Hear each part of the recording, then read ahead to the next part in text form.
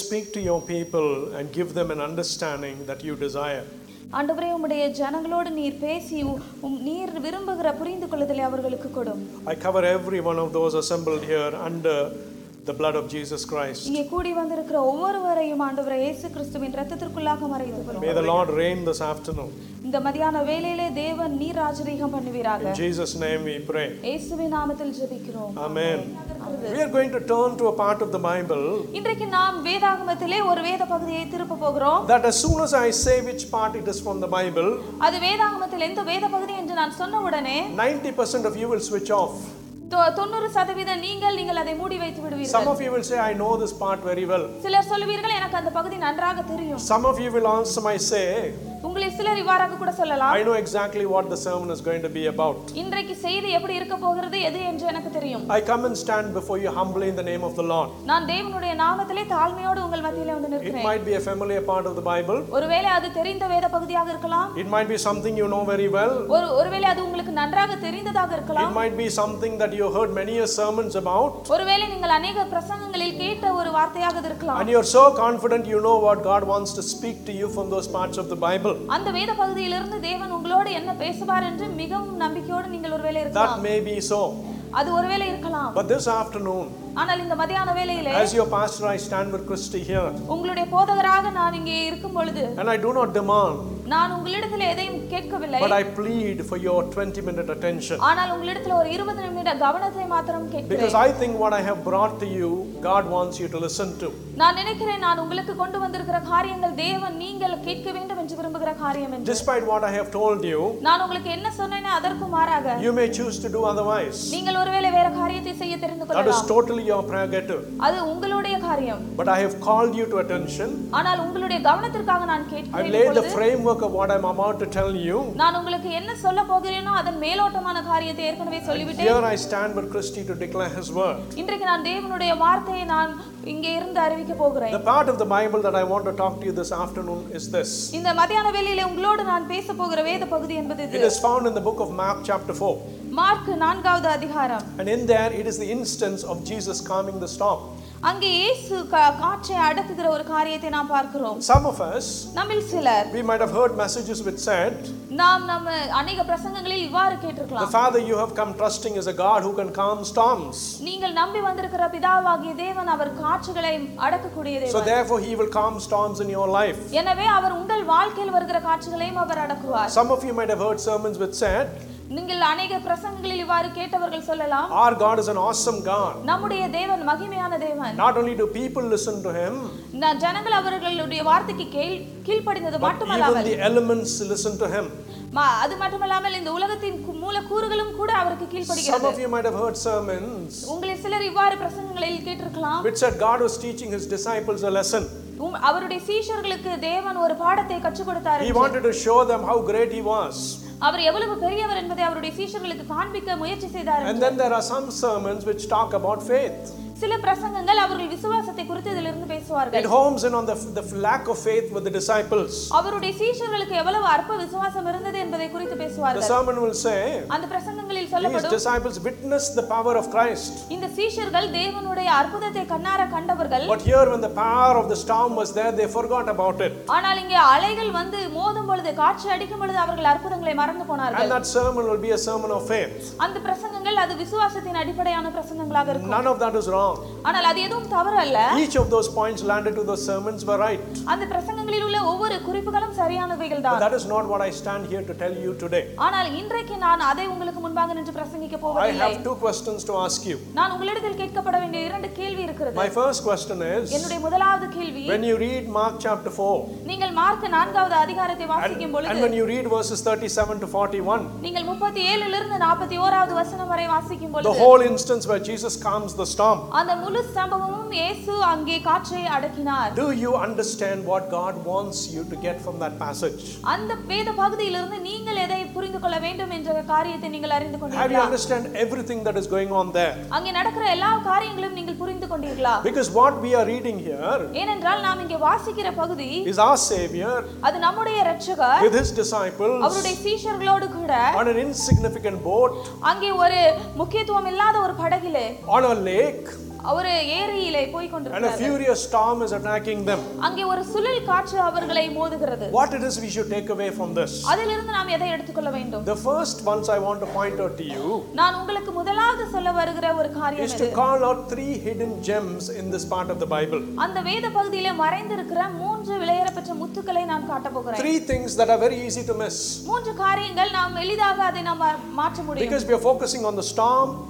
ஏனென்றால் நாம் முதலாவது சுழல் காற்றை பார்க்கிறோம். We are focusing on the disciples. இரண்டாவது சீஷர்களை குறித்து பார்க்க We are போகிறோம். focusing on Jesus sleeping. மூன்றாவது இயேசுவின் தூக்கத்தை குறித்து That பார்க்கிறோம். we forget what is going on in there. ஆனால் நாம் அந்த இடத்திலே நடக்கிற ஒரு காரியத்தை மறந்து விடுகிறோம். Let's start with that. நாம் அதிலிருந்து ஆரம்பிக்கலாம். Soon after the storm, அங்கே சுழல் காற்று வந்த உடனடியாக the Bible says வேதாகமம் சொல்கிறது Jesus gets off the boat இயேசு அங்கே படகிலிருந்து and இறங்குகிறார். immediately a man comes running to him who is demon possessed. உடனடியாக ஒரு மனிதன் அவரிடத்திற்கு ஓடி வருகிறான். அவன் பிசாசு பிடித்த மனிதன். And this is an instance இந்த ஒரு சம்பவத்திலே where the demons don't obey Jesus immediately. பிசாசுகள் இயேசுவுக்கு உடனடியாக கீழ்ப்படியவில்லை. He asks the demons to come out of the man, அவர் அந்த மனிதனிலிருந்து பிசாசுகள் வெளியேறும்படியாக சொன்னார். but that those demons do not come out. ஆனால் அந்த பிசாசுகள் உடனடியாக வெளியேறவில்லை. There is a conversation. அங்கே ஒரு உரையாடல் நடக்கிறது. Jesus drives the demons out இயேசு பிசாசுகளை துரத்துகிறார். and the people of the town come அந்த பட்டணத்தின் ஜனங்கள் and வருகிறார்கள். they tell the Lord, please go away from this place. அவர்கள் சொல்லுகிறார்கள் இயேசுவே இந்த பட்டணத்தை விட்டு நீர் வேகமாக வெளியே செல்லும். At that instance, அந்த சூழ்நிலையில் Jesus, that man who was demon possessed, looks at Jesus அந்த பிசாசு பிடித்த மனிதன் இயேசுவை பார்த்து சொன்னான். and he says, அவன் சொல்கிறான், Lord, let me come with you. தேவனே நான் உம்மோடு வர உத்தரவு கொடும். In response to that, அதற்கு மறுமொழியாக Jesus tells that man something. இயேசு அந்த மனிதனிடத்தில் வேற ஒரு காரியத்தை How many சொன்னார். of you remember what he tells that man? உங்களில் எத்தனை பேர் அந்த மனிதனிடத்தில் இயேசு சொன்னதை ஞாபகம் He வைத்திருக்கிறீர்கள்? tells him a very important instruction.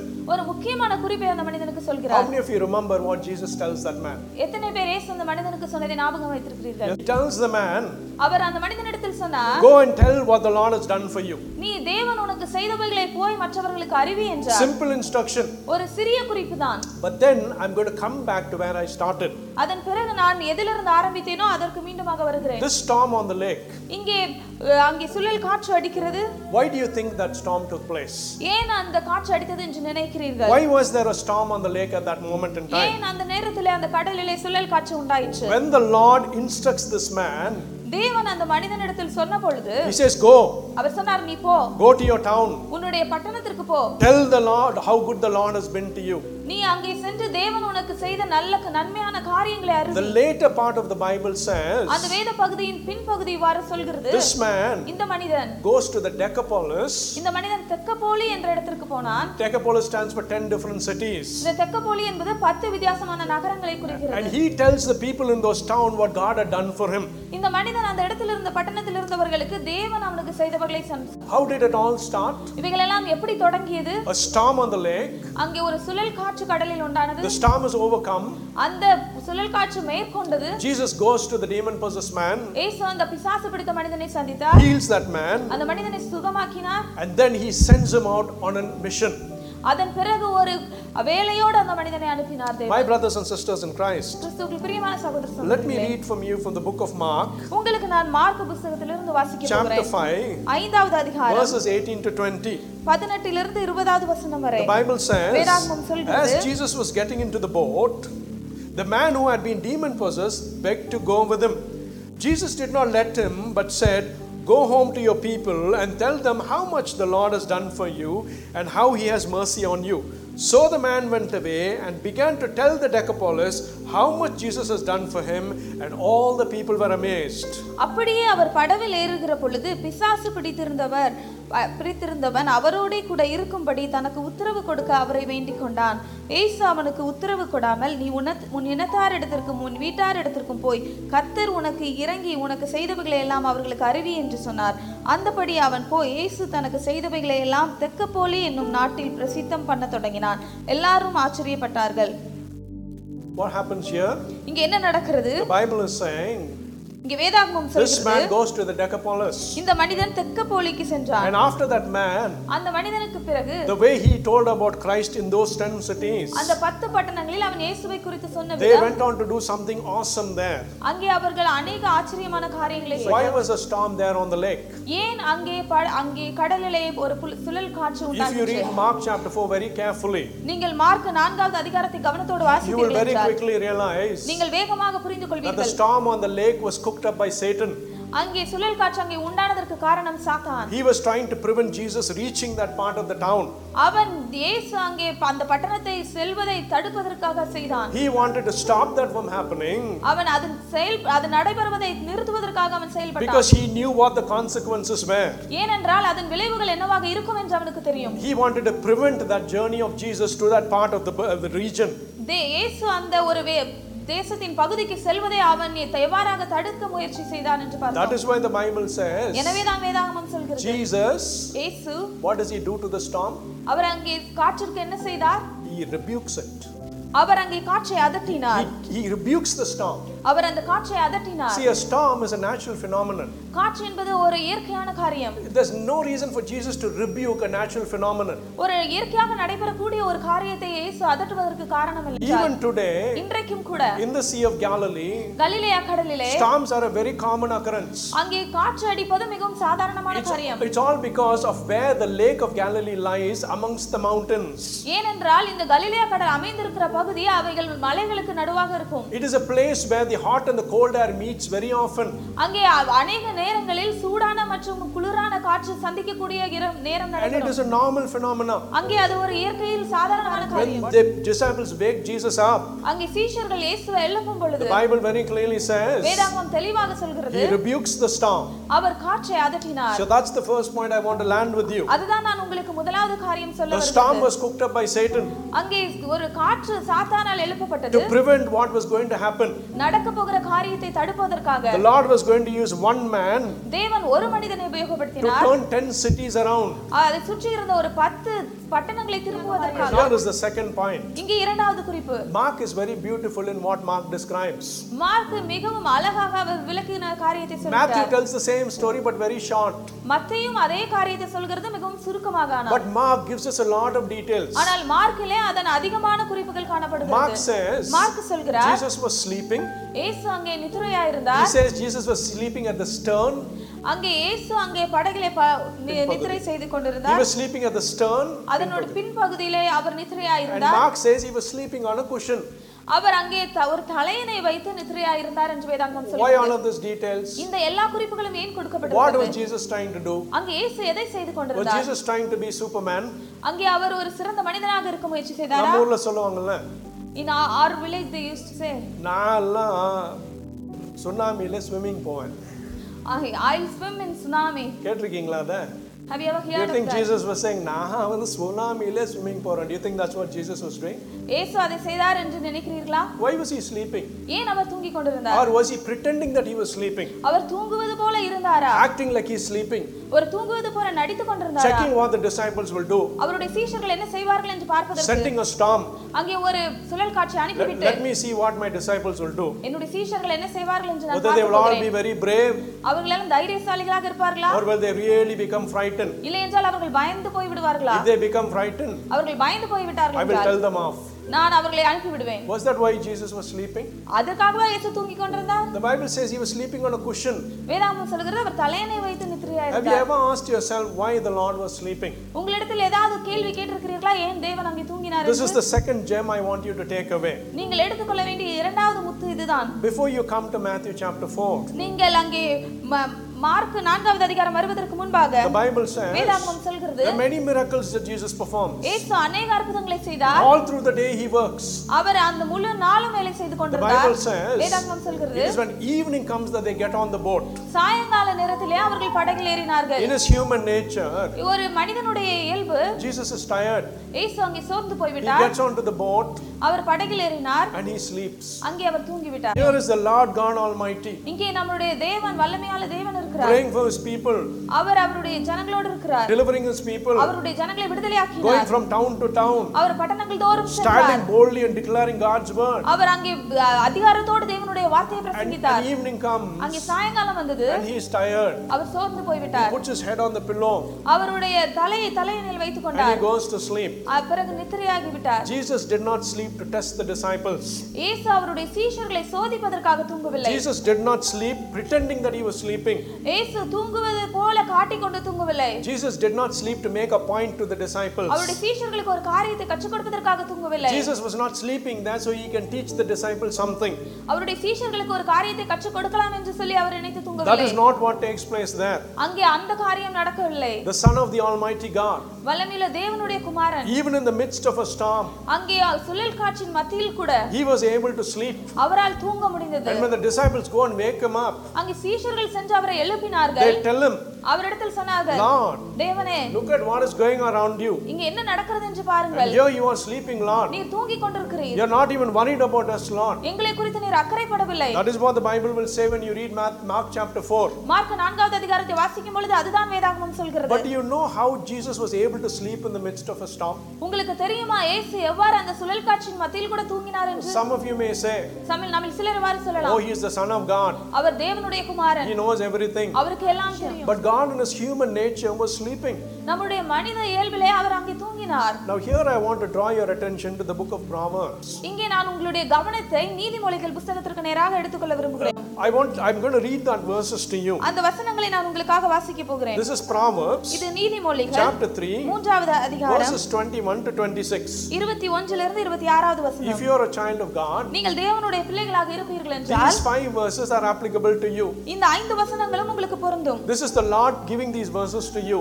இந்த வசனத்தை தேவனே உங்களுக்கு கொடுக்கிறார். And look at what the Lord is saying. இங்க தேவன் என்ன சொல்கிறார் என்று பாருங்கள். My son, do not let wisdom and understanding out of your sight.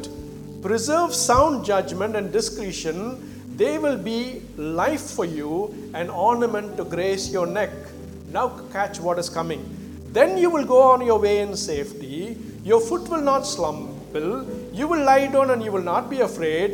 When you lie down, your sleep will be sweet. Have no sudden disasters or the ruin that overtakes the wicked. For the Lord will be by your side and keep your foot from being snared. என் மகனே, இவைகள் உன் கண்களை விட்டு பிரியாதிருப்பதாக.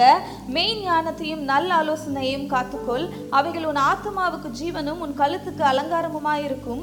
அப்பொழுது நீ பயமின்றி உன் வழியில் நடப்பாய், உன் கால் இடராது.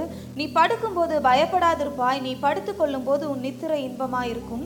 சடுதியான திகிலும் துஷ்டர்களின் பால் கடிப்பும் வரும்போது நீ அஞ்ச வேண்டாம். கர்த்தர் உன் நம்பிக்கையாய் இருந்து உன் கால் சிக்கிக் கொள்ளாதபடி காப்பார். What does the Bible say? இங்க வேதாகமம் என்ன சொல்கிறது? Catch some of the words. சில வார்த்தைகளை நீங்கள் பிடித்துக் கொள்ளுங்கள். Have no fear of sudden disaster. நீ பயமின்றி உன் வழியில் நடப்பாய். In the boat, அங்கே படகிலே when Matthew describes the same incident, மத்தேயு அதே சம்பவத்தை குறிப்பிடும் பொழுது he will say, அவர் சொல்கிறார், suddenly a furious storm came to the sea. திடீரென்று ஒரு காற்று கடலிலே அடித்தது என்று சொல்கிறார். Here the Lord is telling his children, இங்கே தேவன் அவருடைய பிள்ளைகளிடத்தில் சொல்கிறார், have no fear of sudden disasters. நீ படுக்கும்போது பயப்படாதிருப்பாய். நீ எந்த ஒரு திடீரென்று வரக்கூடிய காரியங்களுக்கும் பயப்பட வேண்டாம் என்று The சொல்கிறார். Lord will be with your side. தேவன் உன் பக்கத்தில் இருப்பார். He will keep your foot from slipping. அவர் உன் கால் இடராதபடி காப்பார். It says, அவர் சொல்கிறார், when you lie down, நீ படுத்துக் கொள்ளும் பொழுது you will not be afraid. நீ பயப்படாதிருப்பாய். When you lie down, நீ படுத்துக் கொள்ளும் your பொழுது sleep will be sweet. உன் நித்திரை இன்பமாயிருக்கும். Now look at what Jesus was doing. இங்கே இயேசு சொல்கிற காரியத்தை The பாருங்கள். Son of God, தேவனுடைய he Kumaran, knew who his father was. அவருக்கு தெரியும் அவர் பிதா யார் He என்று. knew his father promised him that sudden disasters will not overtake him. அவருக்கு தெரியும் பிதா வாக்கு கொடுத்திருக்கிறார், திடீரென வரக்கூடிய துன்பம் வராது என்று. He knew that even in the midst of a storm, when I'm sleeping, I will sleep in peace. அவருக்கு தெரியும் அங்கே புயலின் மத்தியிலே கூட அவர் தூங்கும் பொழுது அவர் திருப்தியாக தூங்குவார் என்று. Ask yourself this question. உங்களிடத்தில் இந்த கேள்வியை Why கேளுங்கள். was Jesus sleeping on the boat? ஏன் இயேசு அங்கே படகிலே தூங்கினார்? He was not lazy. அவர் அங்கே சோம்பேறித்தனமாக He இல்லை. was able to sleep in peace. அவரால் அங்கே நித்திரையில் இன்பமாக தூங்க As முடிந்தது. the book of Proverbs chapter 3 says, நீதிமொழிகள் 3வது அதிகாரம் சொல்வது போல, no matter what storms come, எப்படிப்பட்ட அங்க புயல் வந்தாலும் I am under my father's care. என்னுடைய தகப்பனுடைய அக்கறை எனக்கு He has promised me sudden disasters will not strike me. அவர் எனக்கு வாக்கு கொடுத்திருக்கிறார் திடீரென எந்த ஒரு பால் கடிப்பும் எனக்கு வராது He has promised me அவர் எனக்கு வாக்கு that when கொடுத்திருக்கிறார் I sleep, my sleep will be sound. நான் படுத்திருக்கும் பொழுது என்னுடைய நித்திரை இன்பமாக இருக்கும். And here was Jesus living exactly that out. இங்கே இயேசு அந்த ஒரு காரியத்தை தான் வாழ்ந்து காட்டினார். That's the second gem I want to point you out. அதுதான் நான் உங்களுக்கு காண்பிக்க வேண்டிய இரண்டாவது முத்து. That Jesus was not pretending to be sleeping. இயேசு தூங்குவது போல நடித்துக் கொள்ளவில்லை. And here's the third gem. மூன்றாவது காரியம், when the Lord woke up, தேவன் எழுந்திருந்த பொழுது, the Bible says, வேதாகமம் சொல்கிறது, he rebukes the storm, அவர் அங்கே காற்றை அதட்டினார், and he does something else. அதன் பிறகு மற்ற ஒரு காரியத்தை செய்தார். What does he do? இங்க அவர் என்ன செய்தார்? Let me read it. நான் உங்களுக்காக வாசிக்கிறேன். Verse 39. 39வது வசனம். Then he got up, அவர் எழுந்து rebuked the wind, காற்றை அதட்டி, and said to the waves. கடலை பார்த்து. What does he do? அவர் என்ன செய்தார்? He rebukes the wind, அவர் காற்றை அதட்டினார், and he says to the waves. அதன் பிறகு அவர் கடலை பார்த்து பேசுகிறார். You see the difference here? இங்கே அதன் வித்தியாசத்தை பார்க்கிறீர்களா? Do you know why there's waves on a lake? அங்கே அந்த கடலிலே ஏன் புயல் வந்தது என்று தெரியும்? Do you know how waves are created? அங்கே அலைகள் எவ்வாறு வருகிறது என்று உங்களுக்கு தெரியுமா? There are only two ways waves can be created. இரண்டு வழிகளில் மாத்திரம் தான் அலைகள் உருவாக முடியும். One is the wind. முதலாவது காற்று. It creates the waves. அதுவும் அலைகளை உருவாக்குகிறது. The other is what's called as a high tide and low tide. இரண்டாவது காரியம் காற்று உயர் அழுத்தம் தாழ்வு அழுத்தம் என்று. When there are high tides and low tides, the waters in the river will go up and it will come down. உயர் அழுத்தம் தாழ்வு அழுத்தம் இருக்கும் பொழுது அந்த அலைகள் அதிகமாக உருவாகும் தாழ்வாகவும் உருவாகும். That happens because of the phases of the moon. அவைகள் எல்லாம் அந்த நிலாவின் அடிப்படையில் வருகிறது. The gravitational forces that comes from the moon. நிலாவின் ஈர்ப்பு விசையின் அடிப்படையில் அவைகள் நடைபெறும். Only the two reasons for why a wave can be created. அந்த இரண்டு காரணங்களின் மூலமாக மாத்திரம் தான் அலைகள் உருவாகும். The wind can bring the wave up. காற்று அலைகளை அதிகமாக Or உருவாக்கும். the phases of the moon can cause a wave. அளவென்றால் நிலாவின் அடிப்படையிலே அந்த அலைகள் உருவாகும். This storm இந்த காற்று and this wave, இந்த அலை, what was it created by? இது எதன் மூலமாக உருவானது? I spent a little while explaining who created that storm. நான் சில நேரங்கள் அந்த காற்றை யார் உருவாக்கினார் என்று பேசினேன். Satan brought that storm up. சாத்தான் அந்த காற்றை உருவாக்கி கொண்டு வந்தான். And so the Lord rebukes the wind. எனவேதான் தேவன் காற்றை அதட்டினார். And he tells the wave, be still. அதன் பிறகு அவர் சொல்கிறார் கடலை பார்த்து. He doesn't rebuke the wave. அவர் அங்கே கடலை பார்த்து அவர் அதட்டவில்லை. The Lord only rebukes the storm. அவர் காற்றை தான் அதட்டினார். So here these are the three gems. இங்கே அந்த மூன்று முத்துக்கள் இது. First gem was, முதலாவது முத்து, why was there a storm? ஏன் அங்கே காற்று உருவானது? The answer is, அதன் பதில், Satan created that storm சாத்தான் அந்த காற்றை உருவாக்கினான். to prevent what was going to happen in the Decapolis. அந்த தெக்கப்போலி பட்டணத்தில் நடைபெற போவதை தடுப்பதற்காக. Second question was, இரண்டாவது கேள்வி, how come Jesus was sleeping? எப்படி இயேசு அங்கே தூங்கிக் கொண்டிருந்தார்? And the Bible says, வேதாகமம் சொல்கிறது, because he trusted his father. ஏனென்றால் அவர் தன் பிதாவின் மேல் நம்பிக்கை வைத்திருந்தார். And the third gem is, மூன்றாவது முத்து, the Lord only rebukes the storm. தேவன் அங்கே காற்றை He அதட்டினார். speaks to the waves. அவர் கடலை பார்த்து So பேசினார். now that you have the understanding, இங்கே உங்களுக்கு ஒரு புரிந்துகொள்ளுதல் இப்பொழுது perhaps some வருகிறது. of you already knew this, ஒருவேளை உங்களுக்கு சிலருக்கு இது தெரிந்திருக்கும். but at least for some of you, I brought out something from this part of the Bible. ஆனால் உங்களில் சிலருக்கு நான் இந்த வேத பகுதியை இன்றைக்கு நான் கொண்டு வந்திருக்கிறேன். Last 10 minutes of the sermon. கடைசி 10 நிமிடம் என்னுடைய பிரசங்கம். So what? அதனால என்ன? You know about this now. உங்களுக்கு இதை பற்றி இப்பொழுது தெரியும். So what are you going to do about it? இதிலிருந்து நீங்கள் என்ன செய்ய போகிறீர்கள்? Okay, good story. ஓகே, நல்ல கதை. The Lord did this.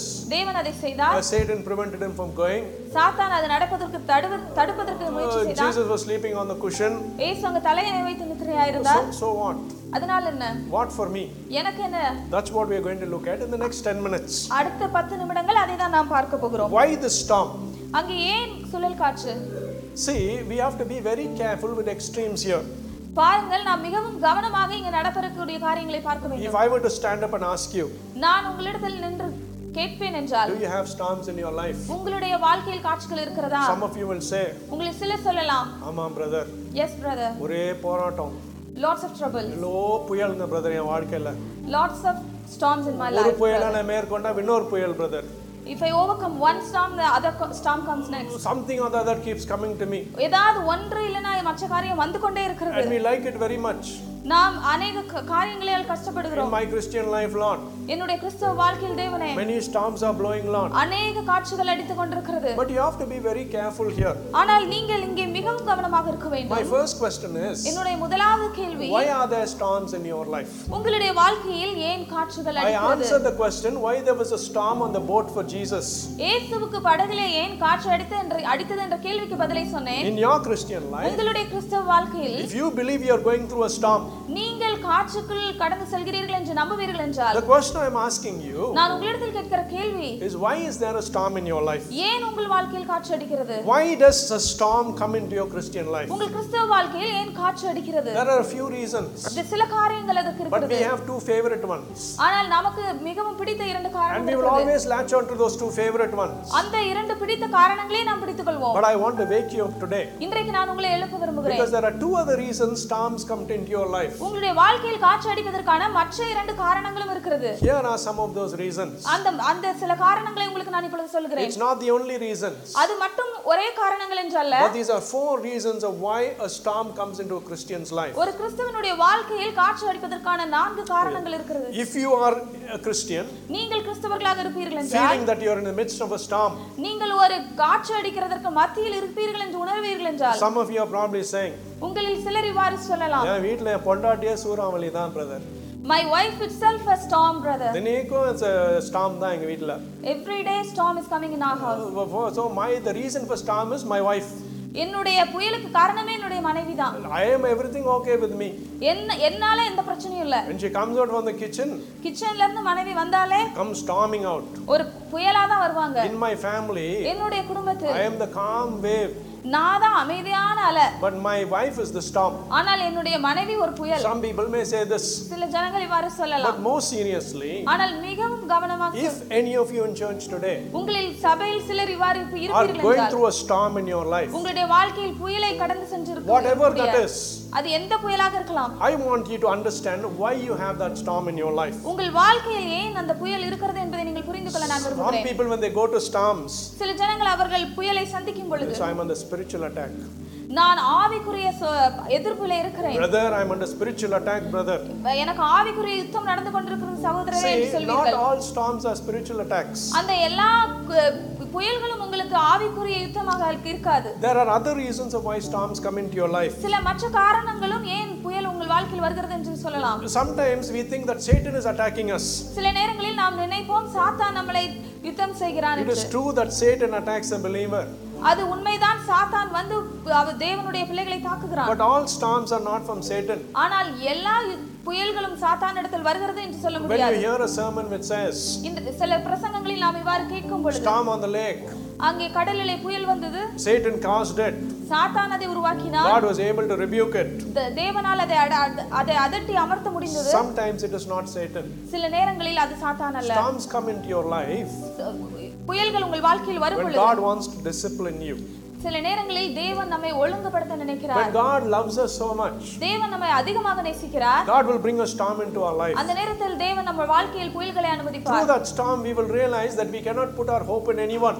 அந்த புயல் மூலமாக நாம் அறிந்து கொள்வோம் நம்முடைய நம்பிக்கையை நாம் யார் மேலும் வைக்க கூடாது என்று. Not a man, ஒரு மனிதன் மேல வைக்க not a கூடாது, friend, நம்முடைய நண்பர் மேல் வைக்க not கூடாது, money, நம்முடைய பணத்தின் மேல, not your intellect. நம்முடைய அறிவின் மேல. God will teach you something through those storms. அந்த புயலின் மூலமாக தேவன் நமக்கு ஏதாவது ஒன்றை கற்றுக் God கொடுப்பார். wants to correct us. தேவன் நம்மை திருத்த முயற்சிக்கிறார். God wants us to make the right choices in our life. தேவன் நம்முடைய வாழ்க்கையில் சரியான தெரிந்தெடுப்பை நமக்கு கொடுக்க And sometimes விரும்புகிறார். God sends a storm into our life. எனவேதான் தேவன் சில நேரங்களில் புயலை நம் வாழ்க்கையில் When you அனுப்புகிறார். go through those storms, நீங்கள் அந்த புயல்களை சந்திக்கும் when பொழுது, you come out of this battered and bruised, நீங்கள் அதன் உள்ளே இருந்து வெளியே வரும் பொழுது, காயப்பட்டு வரும் பொழுது, sometimes we realize சில நேரங்களில் நாம் அறிந்து கொள்வோம் how awful it is when we are not with God. நாம் தேவனோடு இல்லாமல் இருக்கும் பொழுது எவ்வளவு கடினமான காரியம் இருக்கிறது. This is why sometimes storms come into your life. எனவேதான் சில நேரங்களில் புயல் நம்முடைய வாழ்க்கையில் அடிக்கிறது. So if any of you are going through a storm today, நீங்கள் யாராவது இன்றைக்கு புயலுக்குள்ளாக கடந்து சென்றிருப்பீர்கள் first என்றால், validation is this: முதலாவது காரியம் நீங்கள் அறிய could வேண்டியது, this be a storm that the Lord is using to discipline me? அந்த புயலின் மூலமாக ஒருவேளை தேவன் என்னை ஒழுங்குபடுத்த நினைக்கிறார். Secondly, இரண்டாவது, some storms are of our own making. சில புயல்கள் நம்மை உருவாக்குவதற்காக இருக்கிறது. Let's say you're a lazy person at home. நீங்கள் வீட்டிலே சோம்பேறி என்று வைத்துக்கொள்வோம். You will not get up. நீங்கள் எழும்ப மாட்டீர்கள். You will not move a finger. நீங்கள் ஒரு விரலை கூட அசைக்க மாட்டீர்கள். You will not do anything to help your wife. நீங்கள் உங்கள் மனைவிக்கு உதவி செய்வதற்கு எதுவுமே செய்ய மாட்டீர்கள். You will lie down on your bed. நீங்கள் உங்கள் படுக்கையிலேயே படுத்திருப்பீர்கள். Everything must come to you.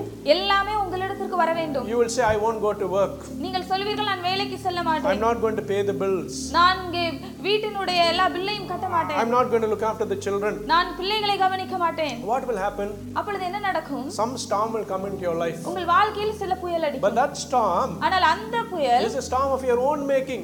அது உங்களை உருவாக்குவதற்காக வருகிற புயல். You can't blame God for that. அந்த நேரத்தில் நீங்கள் தேவனை அதற்காக You காரணம் can't காட்ட blame முடியாது. Satan for that. சாத்தானை காரணம் காட்ட முடியாது. Because of your foolishness, ஏனென்றால் உங்களுடைய முட்டாள்தனம், because of your own doing, உங்களுடைய சொந்த செயல், there are certain storms that will come in your life. சில புயல்கள் உங்கள் வாழ்க்கையில் வரும். Third kind of storms, மூன்றாவது விதமான புயல், and that storm is that Satan brings into our life. அந்த புயல் தான் சாத்தான் கொண்டு வருகிற புயல். See, that is the kind of storm we saw in Matthew chapter 4. அப்படிப்பட்ட ஒரு புயலை தான் மத்தேயு 4வது அதிகாரத்தில் நாம் When பார்த்தோம். Satan knows சாத்தானுக்கு தெரியும் you are standing for God, நீங்கள் தேவனுக்காக நிற்கிறீர்கள் when என்று, Satan knows சாத்தானுக்கு தெரியும் பொழுது you are a child of God, நீங்கள் தேவனுடைய பிள்ளை என்று, when Satan knows சாத்தானுக்கு தெரியும் that you are பொழுது doing God's will, நீங்கள் தேவனுடைய சித்தத்தை செய்கிறீர்கள் when என்று, Satan knows you are fulfilling God's purpose in your life, உங்கள் வாழ்க்கையில் தேவனுடைய நோக்கத்தை நீங்கள் நிறைவேற்றுகிறீர்கள் என்று சாத்தான் அறியும் பொழுது you can be sure உங்களுக்கு கண்டிப்பாக தெரிய வேண்டும், Satan will bring you a storm in your life. உங்கள் வாழ்க்கையில் புயலை சாத்தான் கொண்டு He will வருவான். first attack you. அவன் முதலாவது உங்களை தாக்குவான். He will attack your loved ones. நீங்கள் நேசித்தவர்களை தாக்குவான். He will attack your family. உங்கள் குடும்பத்தை தாக்குவான். He will attack things that you consider precious. நீங்கள் விலையேறப்பெற்ற பொருளாக நினைக்கிற பொருட்களை The தாக்குவான். point I'm making to you is this. நான் உங்களிடத்தில் சொல்கிற காரியம் Sometimes சில நேரங்களில் Satan brings storms in your life. சாத்தான் உங்கள் வாழ்க்கையில் புயல்களை கொண்டு He will வருவான். try to frighten you. அவன் உங்களை He will பயமுறுத்துவான். try to take away the things you love the most. நீங்கள் அதிகமாக நேசிக்கிற காரியங்களை உங்களை விட்டு எடுக்க He will முயற்சிப்பான். try to take away you from God. அவன் உங்களை தேவனிடத்திலிருந்து எடுக்க முயற்சிப்பான். Those are some of the storms that come in your life. அவைகளெல்லாம் உங்கள் வாழ்க்கையில் வருகிற சில காட்சிகள். You must identify them. நீங்கள் அவைகளை அறிந்து கொள்ள வேண்டும். And there's another type of storm. மற்ற ஒரு விதமான காட்சி இருக்கிறது. When you are a good person, நீங்கள் ஒரு நல்ல மனிதனாக but இருக்கும் God பொழுது, has disciplined you, நீங்கள் தேவன் உங்களை ஒழுங்குபடுத்தி but இருக்கும் God பொழுது, wants to prepare you for something. தேவன் உங்களை ஏதோ ஒரு காரியத்திற்கு ஆயத்தப்படுத்த God நினைக்கும் will put பொழுது, you through a storm. தேவன் உங்களை ஒரு புயலுக்குள்ளாக He அனுமதிப்பார். will teach you to depend upon Him. அவர் உங்களுக்கு நீங்கள் அவரை சார்ந்திருக்க கற்றுக் கொடுப்பார். My brothers and sisters in Christ, கிறிஸ்துவில் பிரியமான சகோதர I asked சகோதரிகளே, you a simple question. உங்களிடத்தில் நான் ஒரு சாதாரண கேள்வியை கேட்டேன். If you are a child of God, நீங்கள் தேவனுடைய பிள்ளையாக இருப்பீர்கள் and if என்றால், you claim that you are going through a storm in your life, உங்கள் வாழ்க்கையிலே ஒரு புயலுக்குள்ளாக போய் கொண்டிருக்கிறீர்கள் என்று சொல்லுவீர்கள் I என்றால், raise the question, உங்களிடத்தில் கேள்வியை கேட்கிறேன். why that storm in your life? உங்கள் வாழ்க்கையில் ஏன் அந்த காற்று? Why is there a storm in your life? ஏன் உங்கள் வாழ்க்கையில் காற்று Is அடிக்கிறது? God disciplining you? தேவன் உங்களை ஒழுங்குபடுத்துகிறாரா? Is that a storm of your own making? உங்களை தேவன் அங்கே உருவாக்கி கொண்டிருக்கிறாரா? Or is that a storm Satan has brought into your life? இல்லை என்றால் சாத்தான் உங்கள் வாழ்க்கையில் புயலை கொண்டு Or is வந்திருக்கிறாரா? God teaching you something? இல்லை என்றால் தேவன் உங்களுக்கு ஏதாவது ஒன்றை கற்றுக் If there's கொடுக்கிறாரா? any of you sat in church today, இன்றைக்கு சபையில் யாராவது இப்படி உட்கார்ந்திருப்பீர்கள் என்றால், going through a storm in your life உங்கள் today, வாழ்க்கையில் இன்றைக்கு காற்றுக்குள்ளாக போய் I கொண்டிருக்கிற want you to வேளை, go home this afternoon, இன்று மத்தியான வேளையில் என்று நீங்கள் வீட்டிற்கு செல்லும் பொழுது look at your circumstances, உங்களுடைய சூழ்நிலைகளை பாருங்கள். and identify why there is a storm in your life. உங்கள் வாழ்க்கையில் ஏன் காற்று அடிக்கிறது என்பதை There was கண்டுபிடியுங்கள். a reason for the storm on the lake of Gennesaret. அங்கே கனசரேத்து கடலிலே வந்த காற்றுக்கு ஒரு காரணம் இருந்தது. And now, இப்பொழுது if you are going through that storm, நீங்கள் அந்த புயலுக்குள்ளாக சென்று கொண்டிருப்பீர்கள் என்றால், especially the storms that Satan brings in your life, அதுவும் குறிப்பாக சாத்தான் கொண்டு வருகிற புயலாக அது இருக்கும் or when என்றால், you're going through a storm and God is teaching you something, தேவன் உங்களுக்கு ஒரு காரியத்தை கற்றுக் கொடுக்கிற அந்த காற்றாக அது இருக்கும் what is the என்றால், state of your mind? உங்களுடைய மனதின் நிலை என்னவாக You இருக்கிறது? believe you're a child of God? நீங்கள் தேவனுடைய பிள்ளைகளாக You இருக்கிறீர்களா? believe that nothing will come to you without the Father permitting? நீங்கள் பிதாவின் சித்தம் இல்லாமல் ஒன்றும் உங்களுக்கு வராது என்ற நம்பிக்கை You இருக்கிறதா? have faith in the Lord who has called you? உங்களை அழைத்த தேவன் மேலே உங்களுக்கு விசுவாசம் இருக்கிறதா? When you're going through that storm, நீங்கள் அந்த புயலுக்குள்ளாக செல்லும் பொழுது what is your state of mind today? உங்களுடைய மனதின் நிலை இன்றைக்கு என்னவாக My இருக்கிறது? brothers and sisters in Christ, கிறிஸ்துவுக்குள் பிரியமான சகோதர சகோதரிகளே, sometimes சில நேரங்களில் a Christian is like a dove கிறிஸ்தவன் ஒரு புறாவை போல இருக்கிறான். flying in the midst of a storm, ஒரு புயலுக்கு நடுவாக பறக்கிற அனுபவம். a great big storm, ஒரு பெரிய புயல், dark clouds, அங்கே அதிக மேகங்கள் நிறைந்த இடம், menacing clouds and wind.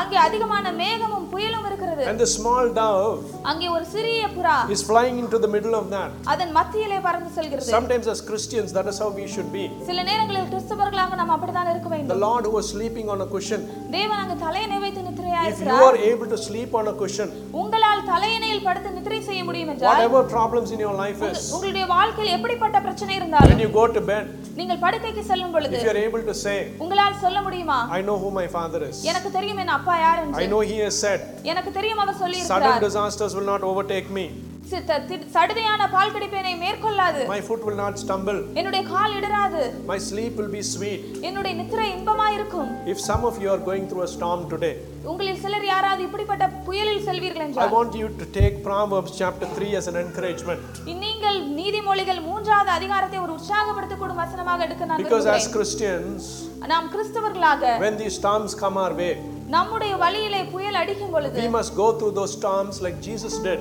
நாம் அந்த புயல்களை எப்படி இயேசு சந்தித்தாரோ அப்படி சந்திக்க வேண்டும். confidently, நாம் ஒரு நம்பிக்கையோடு, sleeping on the cushion, நாம் அந்த தலையணையிலே படுத்துக்கொண்ட போல, saying everything may happen around me, என்னை சுற்றி என்ன நடந்தாலும் but பரவாயில்லை, I am a child of God, நான் தேவனுடைய பிள்ளை, nothing will touch me, எதுவும் என்னை தொடாது, என்ன ஒன்றும் சேதப்படுத்தாது. nothing will harm யார் me. என்ன whoever says whatever they say, அவர்கள் யார் என்ன சொன்னாலும் எது சொன்னாலும், whoever has whatever intention they have against me, அவர்கள் எனக்கு விரோதமான எப்படிப்பட்ட நோக்கங்களை whoever வைத்திருந்தாலும், wants to go and do whatever they want to do behind my back, எனக்கு பின்பாக சென்று என்னென்ன காரியங்களை யார் செய்தாலும், I am a child of God, நான் தேவனுடைய பிள்ளை, my sleep will be peaceful, என்னுடைய நித்திரை இன்பமாய் my இருக்கும். father has said sudden disaster will not overtake me. என் பிதா சொல்லி இருக்கிறார் சடுதியான பால் கடிப்பு வராது என்று. That must be the state of mind, அதுதான் நம்முடைய நிலையாக இருக்க my வேண்டும். brothers and sisters in Christ. கிறிஸ்துவுக்குள் பிரியமான சகோதர Familiar சகோதரிகளே, part of the Bible, வேதாகமத்திலே தெரிந்த வேத பகுதி, we took the familiar part நாம் தெரிந்த பகுதியை and எடுத்துக்கொண்டோம். I made sure you understood what was going on in that part. நீங்கள் அந்த பகுதியிலே நடைபெறுகிற காரியங்களை புரிந்து கொள்ளும்படியாக நான் Asked விளக்கினேன். your question, why was there a storm?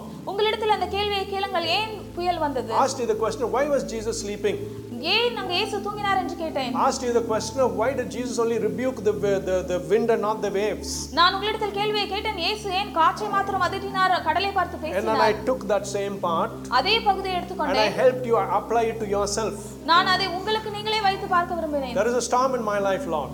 தேவனே என்னுடைய வாழ்க்கையில் புயல் அடிக்கிறது. Is that you disciplining me? அது என்னை ஒழுங்குபடுத்துவதற்காகவா? Is that of my own making? அது என்னை உருவாக்குவதற்காகவா? Is this Satan bringing a storm in my life? இல்லை என்றால் சாத்தான் என் வாழ்க்கையில் புயலை கொண்டு Oh வந்திருக்கிறானா? Lord, are you teaching me something? அல்ல என்றால் தேவனே எனக்கு நீர் ஏதாவது கற்றுக் If it is கொடுக்கிறீரா? Satan bringing this in your life, இது சாத்தான் உங்களுக்கு கொண்டு வருவான் I என்றால், told you, நான் உங்களுக்கு சொன்னேன், like your father was sleeping on the cushion, உங்களுடைய பிதா எப்படி தூங்கினாரோ தலையணை வைத்து you அது must be போல sleeping on that cushion as you go through that storm. நீங்களும் கூட தலையணை வைத்து அந்த புயலில் செல்லும் பொழுது நித்திரை செய்ய வேண்டும். Hallelujah. Hallelujah. Hallelujah. Hallelujah.